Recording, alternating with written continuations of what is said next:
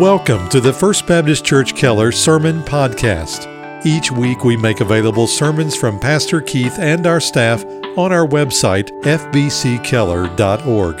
And on iTunes, search for FBC Keller Media in the iTunes Store. And now, here's our pastor, Keith Sanders.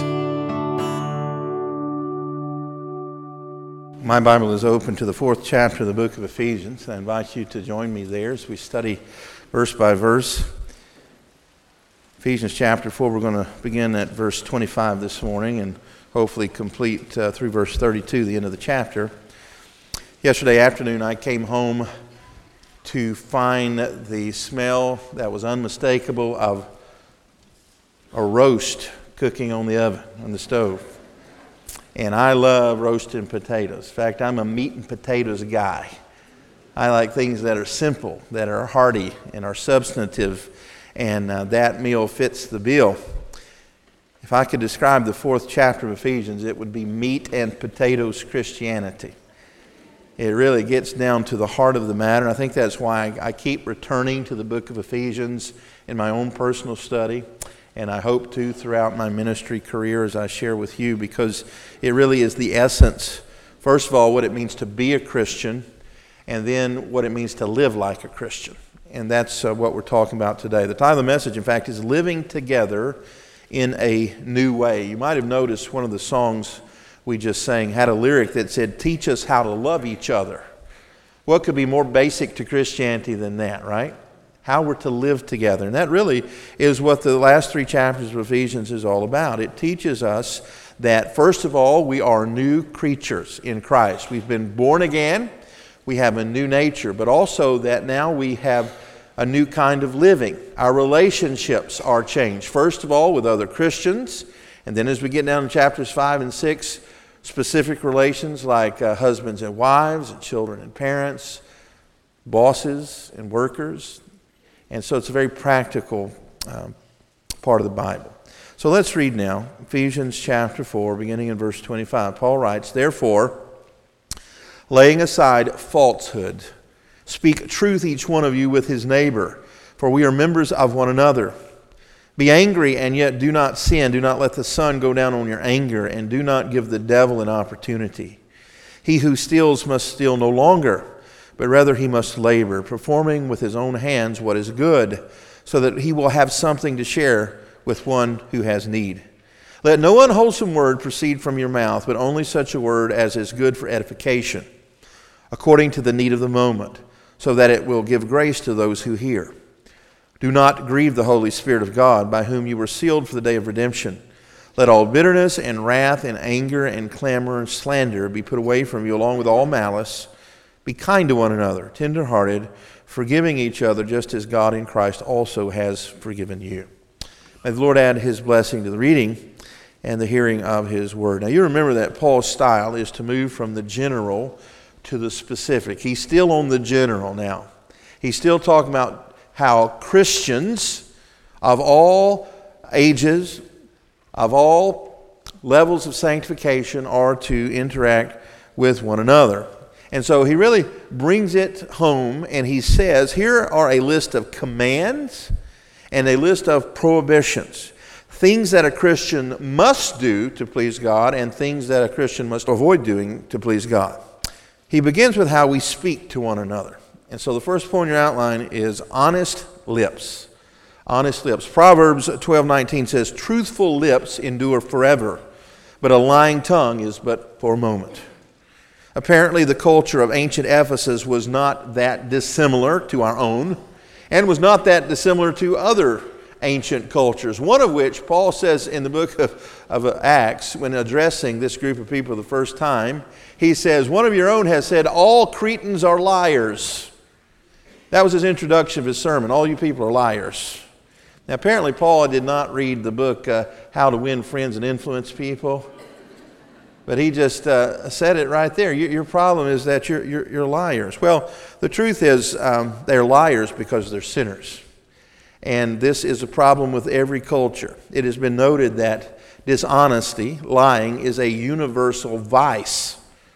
I defy you to travel to any country on the planet, Invest yourself in any culture on earth that does not have a problem with lying. We all do.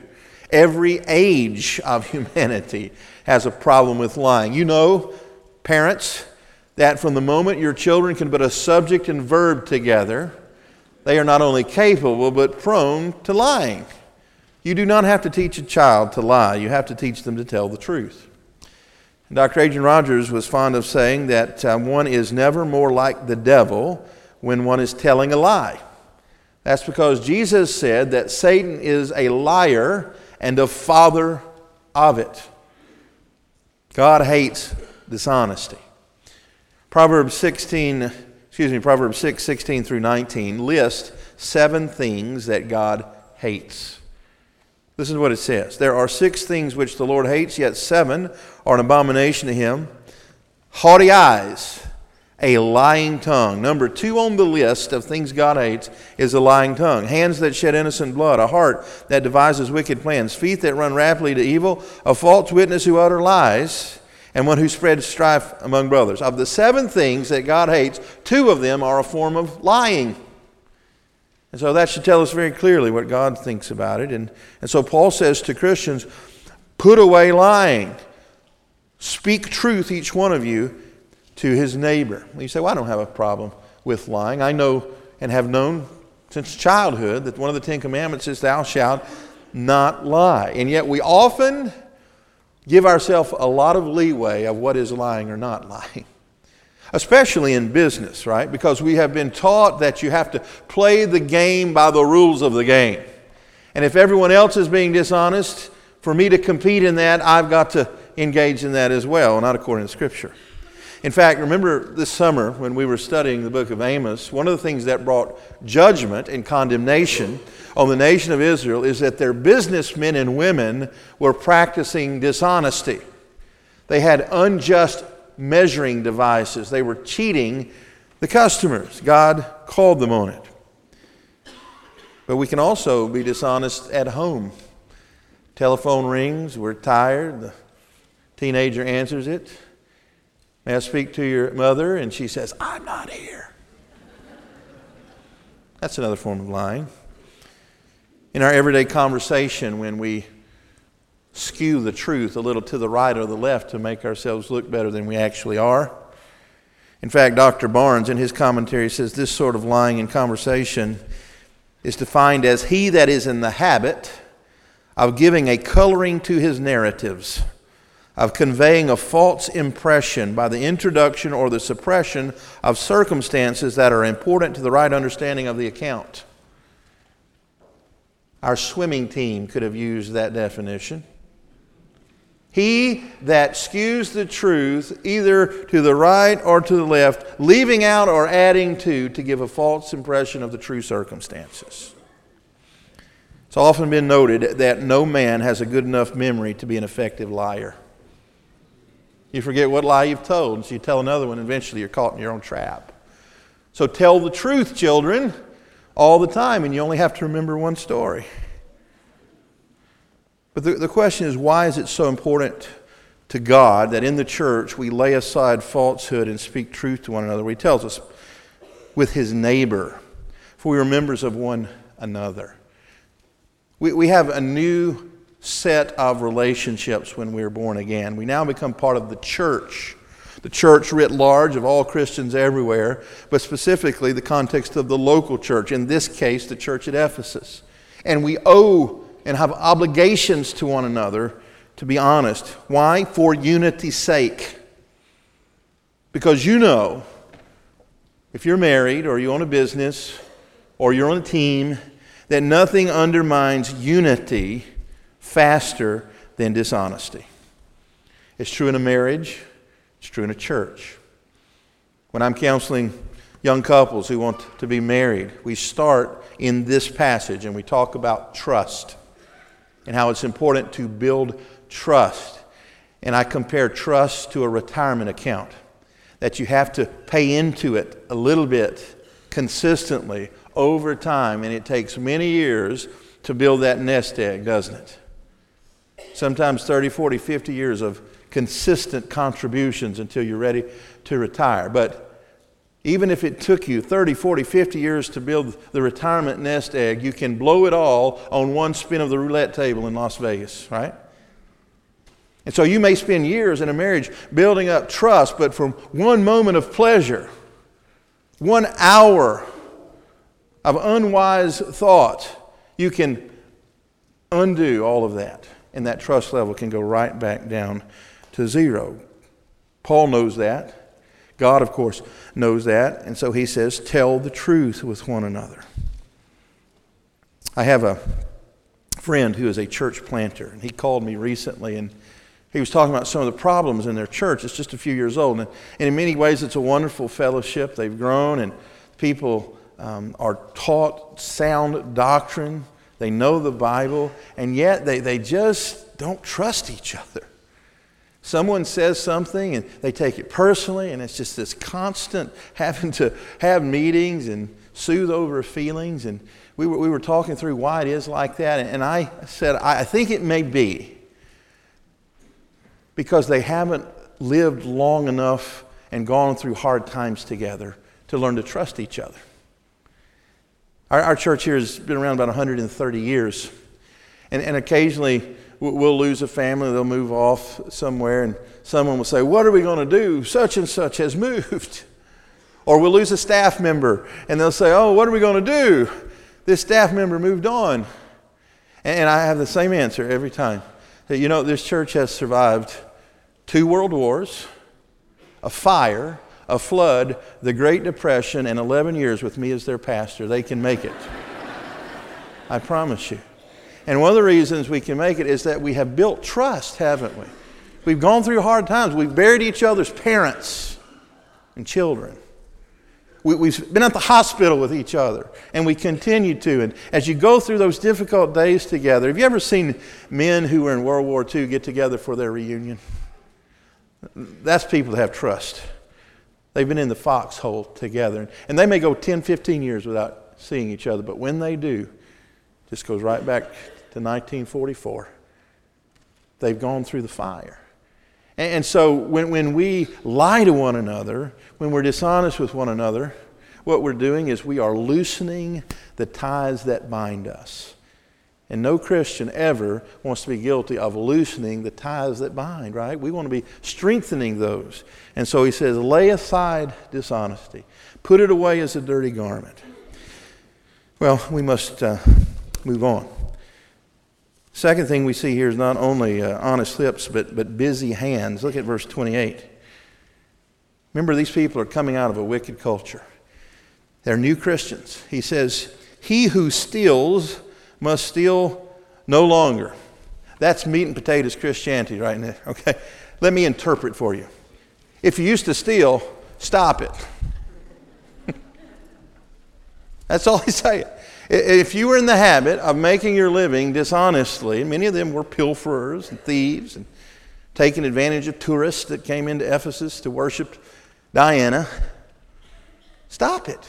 Get a job. Look what he says. But rather, instead of stealing, you must labor, work, performing with your own hands what is good, so that he will have something to share with the one who has need. I'm going to run for president one day on that platform. That's my economic strategy. Get a job, work hard, provide for your family, help the less fortunate. That is God's economic strategy in a nutshell. And I'm not making fun. I know there are times where it's hard to find work, but listen, God designed human beings to be creative and to work. Some people have the idea that work is a punishment handed down by God to Adam and Eve in the garden. That's not the truth.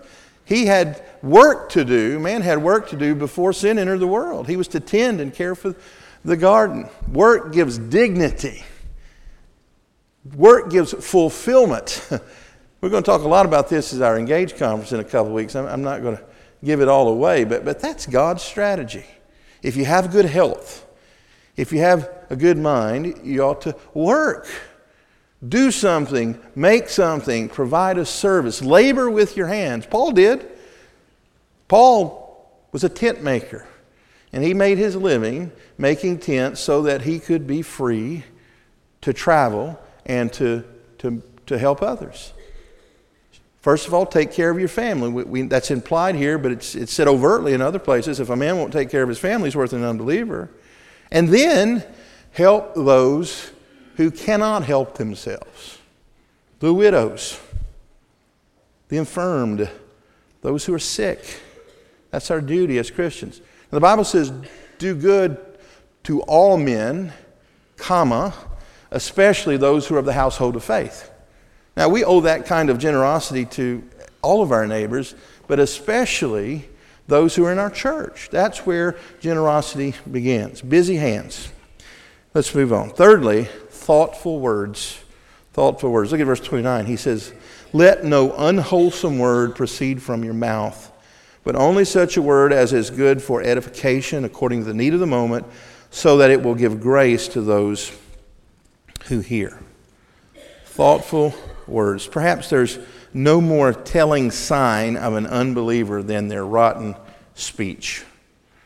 Well, we all know people. We've gone to school with them. We work with them. We have neighbors who they cannot utter a sentence without lacing it with profanity, right? But he's not just talking about profanity here. That's the obvious. He's talking about those whose pattern of speech always seems to be tainted with that which is a little bit off color. Do you know men who are constantly turning your words and making sexual innuendo out of it? Ladies, men, boys and girls, stay away from those people. I have found that almost universally, if a person's speech is always being colored with sexual innuendo, their mind is perverted. And there's actions not far behind those words. So not only should you avoid that kind of speech, you should avoid those whose speech is in that way, even if they claim to be Christians or not. Sexual overtones. And then there are those people who, when they speak, their words are like venom, right? They're just so overcome with their own bitterness and hatred and anger that it just comes out. And whoever's in their path gets mowed down. Now, he's not saying you can't be angry. In fact, he says earlier in this passage, be angry and what? Sin not. So it's not a sin to be angry. It's a sin to let your anger carry out to venomous, vile, malicious, angry speech. And so we've got to be in control. Now, this reminds me of what James, the brother of Jesus, wrote in James chapter 3. Remember, he describes the human tongue and how powerful it is. And he says, great ships on the seas are controlled by a little rudder. And animals of every kind have been domesticated and tamed and made useful to man. But the human tongue, that little thing, it's like a spark that can set the whole world on fire. And who can tame it, he says? Well, the implication, of course, is you can't. In and of yourself, it is more powerful than you, but God can, because he's able to work all things together for good for those that love him, right? And even if you, before you were saved, had patterns of profanity and filthy talk and coarse jesting, God, if you will submit to him, will transform you to be a person whose speech, he says, brings grace to all who hear it. He says our speech should be known for its edification. Now, what does the word edification mean? It means to build up. An edifice is a building. So he's saying that when you speak to other Christians, the intent of it ought to be to increase their faith, to help them make progress in sanctification rather than tearing them down. He says, let no unwholesome speech. By the way, that word unwholesome in the Greek means rotten. Have you ever been out in the woods walking and you see an oak tree there, and from a distance it looks sturdy and solid, and you rest your hand on it and it goes right through to the middle? It's rotten. That's the word. Don't let any of those kind of words come out of your mouth, but that which is sturdy and solid and edifying, that brings grace to all who hear it. The Bible says that as Christians we should be slow to speak, quick to listen, right? But when we do speak, we ought to speak words of grace. We need more E.F. Hutton Christians in the world, right? You can explain that to your teenagers when you get home. You remember back in the 70s and 80s, this finance company, E.F. Hutton, they'd have a commercial of a busy restaurant in New York at rush hour and just clamor, and suddenly someone in the middle room utters the words E.F. Hutton, and everyone drops their fork and stops their speech and leans in to listen to what E.F. Hutton has to say. And their tagline was, when E.F. Hutton speaks, everybody listens. Well, when God's people speak, everybody ought to listen. We ought to have something of substance to say, something that is in line with the Word of God, something that gives grace, he says, for the moment, for that circumstance that they happen to be in. And God will give you those words as you submit even your speech to his will. And you say, well, that's good because I want to have a reputation of someone who has clean speech. That's good. You ought to guard your own reputation. But there's something bigger at play, and that is God's reputation. Because when we leave these doors and we go out into the community this week, and people know that we're a member of First Baptist Keller, or that we're a Christian, we're a child of God, we claim to be born again, now God's reputation is in play.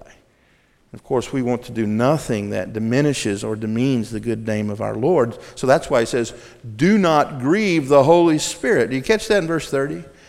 Do not grieve the Holy Spirit of God, by whom you've been sealed from the day of redemption. Aren't you glad to know that our God is not a distant, unfeeling idol? He's a person. He has feelings. And it's possible to grieve the heart of God. Most of us would rather cut off our right arm than grieve our mother, right? We don't want to bring sorrow to our mother. How much more so should Christians not want to grieve the heart of their Savior?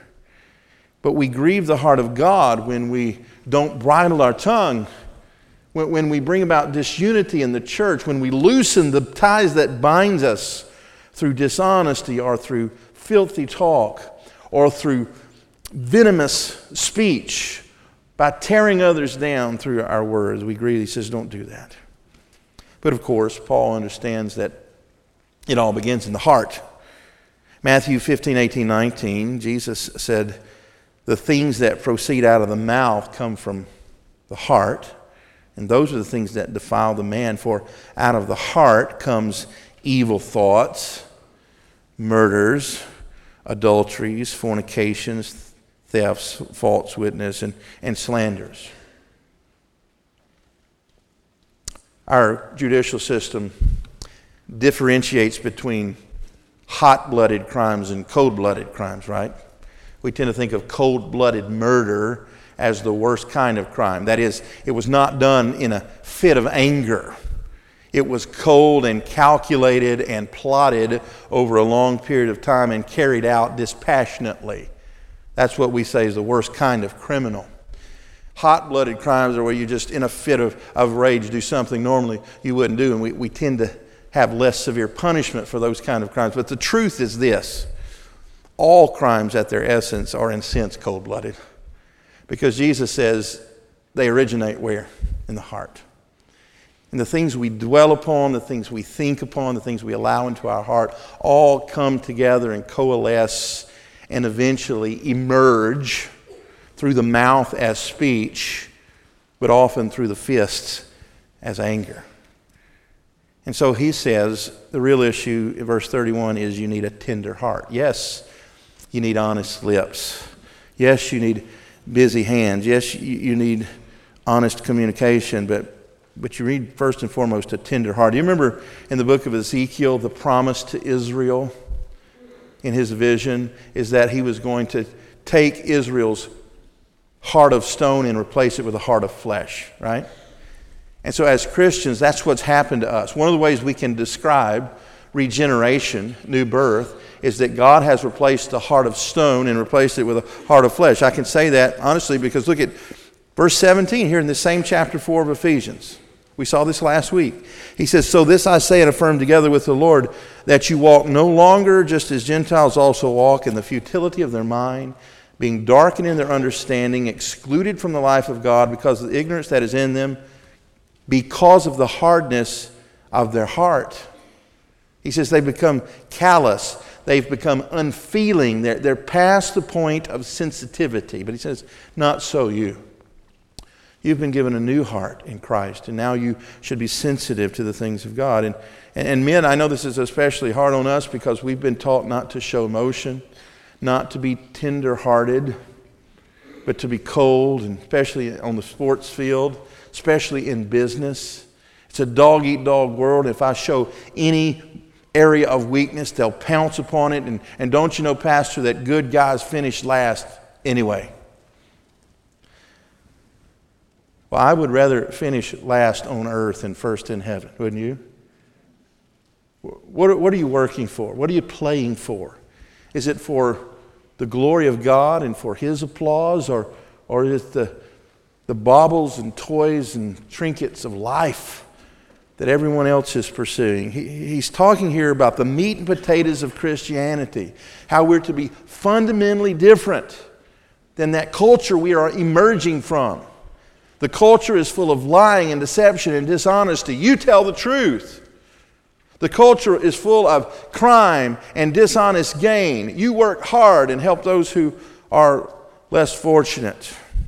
The culture is full of filthy talk and profanity and dirty stories. You remain clean with a pure conscience before God. The world is cold and calloused and hard. You be tender. You be malleable. You be sensitive to the things of God and to other people. In short, dear one, he's calling us to be like Jesus. Because really what he's describing here is the Lord. Did Jesus ever tell a lie? No, he was incapable of it. Was Jesus a hard worker? I'm sure he was. Grew up in a carpenter's home. Was Jesus a person whose speech built up those around him? You bet. Was Jesus a person who had a heart that was tender and kind? Of course. In fact, he uses Jesus as the example as he closes this passage. He says, be kind to one another, tender-hearted, forgiving each other, just as God in Christ has also forgiven you. The reason we forgive others, or are capable of forgiving others, is that we have experienced that same forgiveness, which is a product of the kindness of the Lord. The Scripture says it is His kindness that leads us to repentance.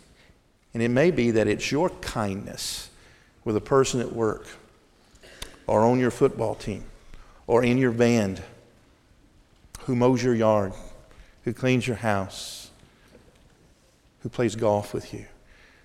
It's your kindness, and it's your clean speech, and it's your honest lips, and it's your work ethic that will open their eyes to see a different way of living and give you the opportunity to speak a good word for Christ. There's a phrase in this section that it says, do not give the devil an opportunity. Peter refers to Satan as a lion who is roaming about seeking who he can destroy. And if you know anything about lions, they skulk about in high grass and in the bar ditches. And they wait upon that one which is vulnerable and weak and left behind, and they pounce and they destroy. And so he's saying, walk circumspectly in your life so you don't have an area of vulnerability. And the best medicine is preventative medicine, right?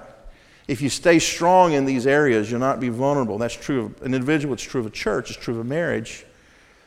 But then he gives the positive side of that in verse 32. And he holds up Jesus, our Redeemer. He says, here's your Savior. Pursue Him. Walk in His image. Make progress in sanctification until He comes or He calls you home. That's as simple as it gets, right? That's meat and potatoes Christianity, but it's what we need. Let's pray. Heavenly Father, Lord, I thank You for Your word, and Lord, I thank You for the fundamentals of our faith. Lord, we need to hear it again because we forget. And we get in bad patterns and old habits return. And so, Lord, we pray now that this message would find its mark in the hearts of these your people. I pray that your Holy Spirit would take it and brand it to our consciousness and to our heart, and that we indeed would be doers of this word and not just hearers of it this morning. As we go out into the world, Lord, help us to be noted by our honest speech, by our busy hands and hard work, our generosity to those in need. Help us, Father, to avoid those patterns of speech that give Jesus a bad reputation. And Father, I pray above all that you would continue to soften our hearts as we meditate upon your word and as we are continuously thankful for the great love by which you have loved us, by which we've been forgiven by the blood of Jesus. Lord, I pray if there's anyone in this room who does not know that forgiveness, that today would be the day that they submit their heart and their life to Jesus. I pray you'd encourage hearts here today. Help us part company with a deeper desire to obey you. And I pray it in Jesus' name. Amen. Thank you again for listening to our broadcast.